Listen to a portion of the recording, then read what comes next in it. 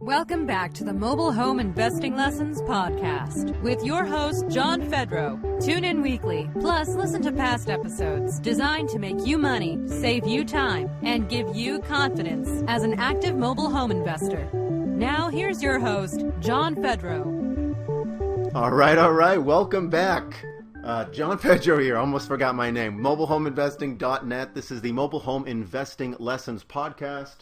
For investors, by investors. I think that should be our new tagline. And co-hosting this with me is Stuart Pate. Stuart, thank you so much for being here yet again. Thank you for having me, John. Always a pleasure. No worries. There was a little delay there. I wasn't sure if you had dropped off the phone or maybe I was calling you from around the world. The lesson today, I think, is pretty cool because Halloween just passed. A few weeks ago, but this is a horror story deal.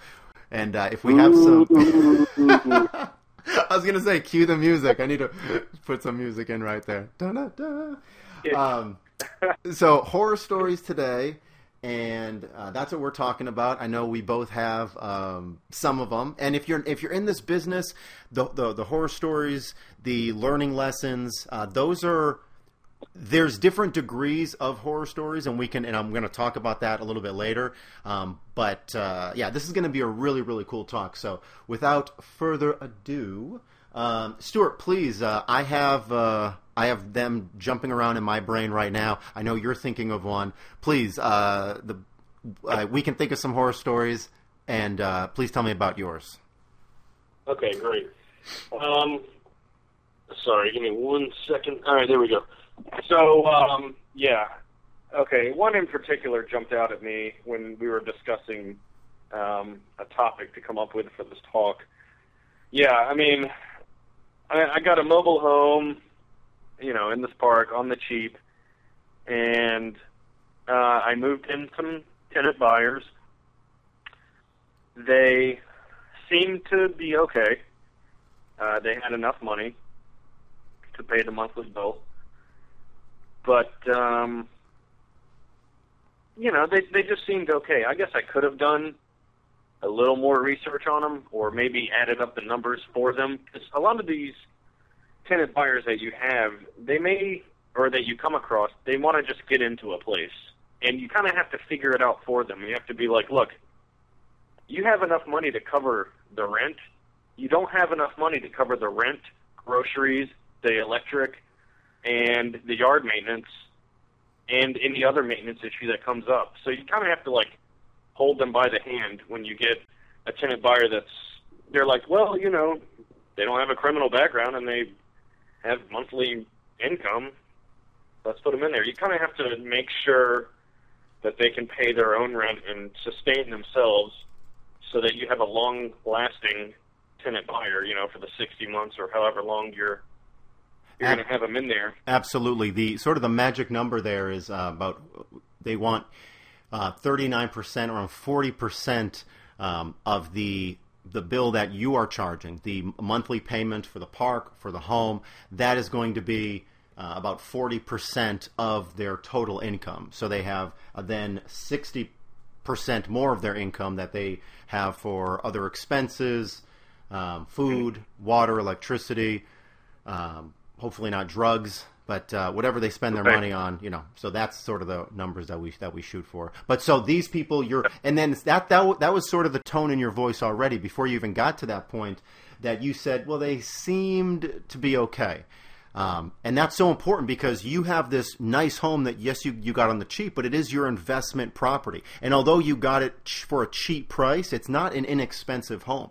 4 walls, AC, appliances, nice, decent home that will last for the next 20, 30 years, depending on how somebody keeps it. So with that being said, I'm not going to just give the keys to my car over for somebody that I think I know. I want to be, who is this person? So we really go to great lengths, and we should go to great lengths to make sure the people moving into our homes, we know all about them and they jump through all of our hoops. And then that'll kind of come back to bite us or not bite us in the ass a little bit later. But please go on with your story. These people, you had a feeling, and then they moved in. Yeah, it was a total rookie mistake. I mean, they didn't have enough to pay the bill. They had enough to sustain them for 7 months, or no, it wasn't 7. It was maybe 5 months, and they had to move out. So, it was so funny that I came to visit one time. I think I was in the neighborhood. I had a couple mobile homes in this one park, and I just stopped by, knocked on the door. I think a couple months afterwards, they opened the door, and I noticed that they had a couple dogs in the house, which they didn't disclose with me. They had a cat and kittens in the house, and they had, I could see in the background, they had like a bird in a bird cage. Way too many animals for my mobile home. You know, what did I do? Again, I was a rookie. I'm like, well, they're paying. You know, I guess it's okay. You know, they're paying, so it's cool. So I let it go. Anyway, 5 months down the road comes, and they didn't pay. So I go through the eviction process, and not only did they not pay, I had to fork out money for the eviction, and they ended up leaving. I had to pay their lot rent plus the current month's lot rent, and they moved out. There was a horrible animal smell in the house, and there were roaches everywhere. Everywhere. I walked in. I mean, you could walk in, and they were literally. I mean, these are horror stories. I walked in. There was a roach. I didn't even realize it. I felt it crawling up my arm because I was leaning on the counter, like one of the kitchen counters. Uh-huh. There was one crawling up my arm. I was like, "Are you guys okay? Like living here?" This was the eviction process. I was like, "Are you guys okay? Being in here, you guys are going to be evicted. I mean, you guys just might as well move out." After I had a roach on me, I was like, "Are you guys okay?" Like, I was just concerned for health concerns. They're like, "Yeah, you know, we'll be out." I was like, "Okay, see you later." So anyway, going back to they moved out. Yeah, horrible animal smell, roaches everywhere. And, the roaches were in the fridge. They were up in the walls. They were in the bathrooms. It's not like they were just in the kitchen where the food was. Mm-hmm. They were everywhere. And if there wasn't a roach problem before, there's a likelihood that they brought the roaches in with them when they moved. Of course they did. Yeah, there was no roach issue before at all. Okay. And I've talked to pest maintenance guys, and they all say roaches are hitchhikers. Yeah. You know, if they weren't there and they come in with, or if they end up at some place, they hitchhiked either in a box, a suitcase, in the bedspread, the moving truck, something like this. Disgusting.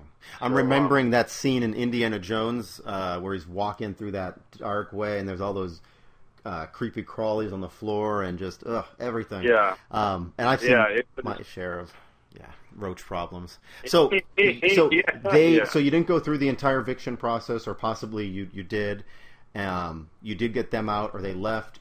Now with everything that you paid, being that I think 2 months lot rent, that current one, and then the next one, or they were in default one, and then the eviction, were you still either break even or ahead, or were you not because of all this sort of fiasco? No, I was ahead. In money, I was ahead. Okay. Well, that's amazing. After only 5 months. Okay. And then they didn't pay half of it. Okay. Well, let me go back. I wasn't ahead yet at this point. Not yet. I had a vacant home that smelled, and it had roach issues. Mm-hmm. I go in there, and I had my handy-dandy cockroach killer bundle kit that I bought off the internet. I don't remember the website. You actually gave me the website. What is that? And tell everybody, because that stuff was... It's this ex-Russian military website, completely illegal. Yeah. It's I don't know. With an American flag, you know. We stick it in the ground. I'll put the link in the description here on this page. But yeah, that stuff's amazing. It's all commercial grade. So either have a commercial sprayer, somebody that works for a commercial company come out there and spray, or you can get the stuff for yourself. That's what I do in the sprayer, and it works magic, and it lasts for a long, long time. And then that's what happened with you. You got them all taken care of? Totally. I bought the kit. It's like a $200 kit, and it comes with the sprayer, the medicine you put in the water, and it comes with bait as well. I baited it all. I sprayed them down, and then I actually got tied up as far as time is concerned in another business that I'm I was getting involved in at the time. I'm well into it now, but at the time I didn't really have time to find new tenant buyers and keep the investment. I just decided to sell it. So the roaches were gone. It took me about a month. I had to do about 3 or 4 treatments. The roaches were completely gone. I sold it, made a handsome profit, and the people who moved in changed out the carpets. The smell was gone, and it was like, a brand new mobile home. So I'm going to go. I wanted to talk about my deal, but they almost mirror each other, and okay. And the horror stories that I have, we can do we can do all of our due diligence buying a property. We can do all the right things, knowing who to talk to, making the right offers, negotiating, following up, closing, and then when it comes to rehabbing a home, if we decide to rehab it or sell it as is. So much of this business is the selling process, because you are establishing a relationship a lot of times for 5 years, 10 years, longer with homes on land, sometimes shorter depending on the condition of the home when you resell it. But we're creating relationships with our buyers, and it is so much better to have an empty mobile home that you're paying lot rent on or you're paying the mortgage on than to have the wrong tenant buyers in there. And I've had both sides of the coins. I've sold to only people with a pulse that had the money, no background checks, and then I've sold to people who it wasn't the first person with money. They were the right people. They were low risk. They had good backgrounds, good income, very polite, honest, hardworking, again, low risk. And that's the way to go. So these horror stories and the ones that I have, and they're just bouncing around my brain. It is not ever the home. We inspect the home. We know what we're buying. We talk to the managers. We talk to the neighbors. We talk to depending on what we're buying, we can talk to the local authorities. We can get to know the area, get to know the park, get to know the home, and we can even then find out we should obviously already know what our buyers are paying, so the offers that we're making are correct. But again, if you do all of that right and sell it to the first person that comes along, you sell it to your friend, you sell it to a friend of a friend, you sell it to someone who you don't do a background check, or if you have any of this, my gut was kind of saying one thing, or I didn't like this about them, but that money is there. So I mean, the money should be the last thing on your mind. When you buy that great mobile home investment, jump up and down and be so happy and know that it will sell to the right buyer. My horror stories, I've been suckered too many times, and I won't let it happen again, where I follow my heart. It's a sad situation. I'm giving these people a second or third chance in life. Really, it's probably their 100th chance or more. These folks who you evicted, I'm sure they just went to somebody else and they stayed there for however long they could, and then their situation changed and who knows what. But maybe it's like a rotating thing, actually. They just leave one investor, they go to another investor, they go to another investor.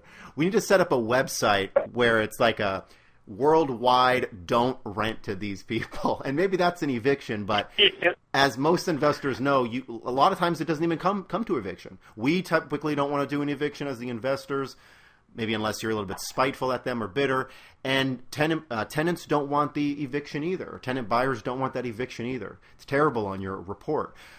But anyway, I digress. But all of my horror stories were not the home itself. It wasn't that I bought a home and then it fell down a day later.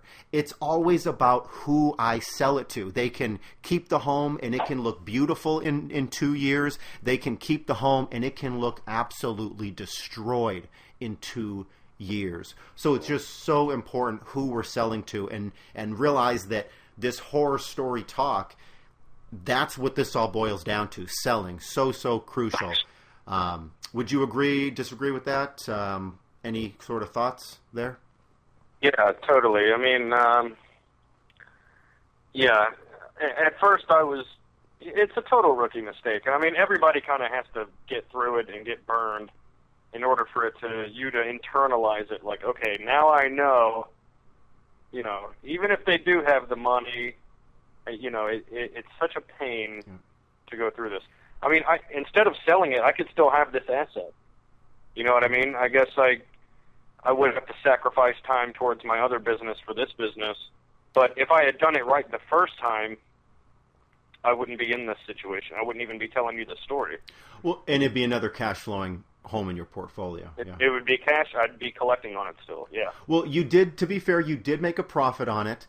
And you are smarter than me, because it only took you one time for that to happen.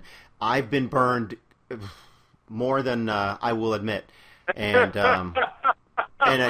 again, never again. So that was really the lesson. It was kind of going one way, where it was the horror story about the home, but it wasn't the home, it wasn't the market, it wasn't the park, it wasn't the management, it wasn't the market, it was the sellers. I mean, it wasn't even the condition, because that was remediable, and it was clearly change a carpet and spray your bug killing juice, and it was taken care of, and then resell probably for even more money to another tenant buyer.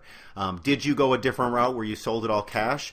And let me just point out that because you were emotional about this home, you let it go for the price that you did. You still made a profit on it, but I'm sure had you you weren't as emotional, you could have sold it for payments, or you maybe would have held out a little bit longer for a higher price. Do you feel that you, as the investor, because you were so, I don't know if you were fed up with it at the time or the experience, but were you that quote unquote emotional seller?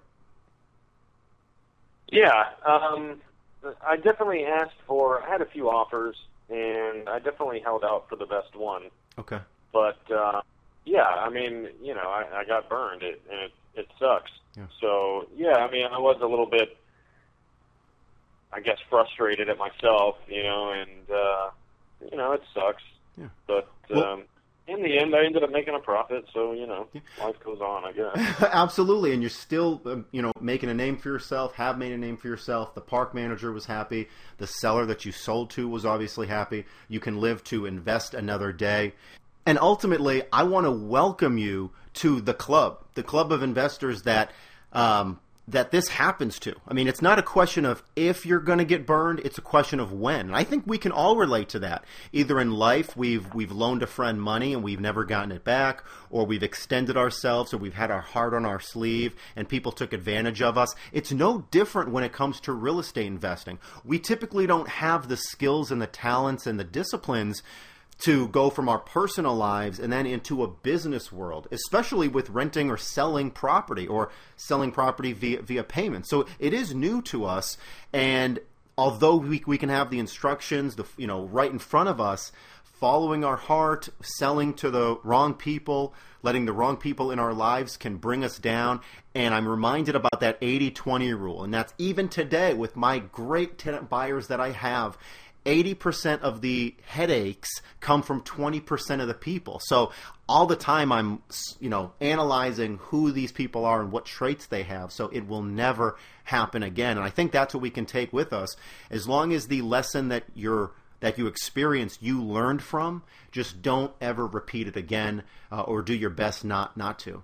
So excellent. Stuart, thank you so much for saying that. I mean, that wasn't... No one likes to really talk about any, the pains that we have, but oftentimes that's when we learn the most. And folks listening to this, there's one way you can learn via, doing it yourself and going through these experiences, or you can learn from people who have already done it, such as Stuart. So anyway, Stuart, thank you so much for being here. Oh, one thing I do want to ask you, any good books you are reading currently or that you would recommend for the folks listening?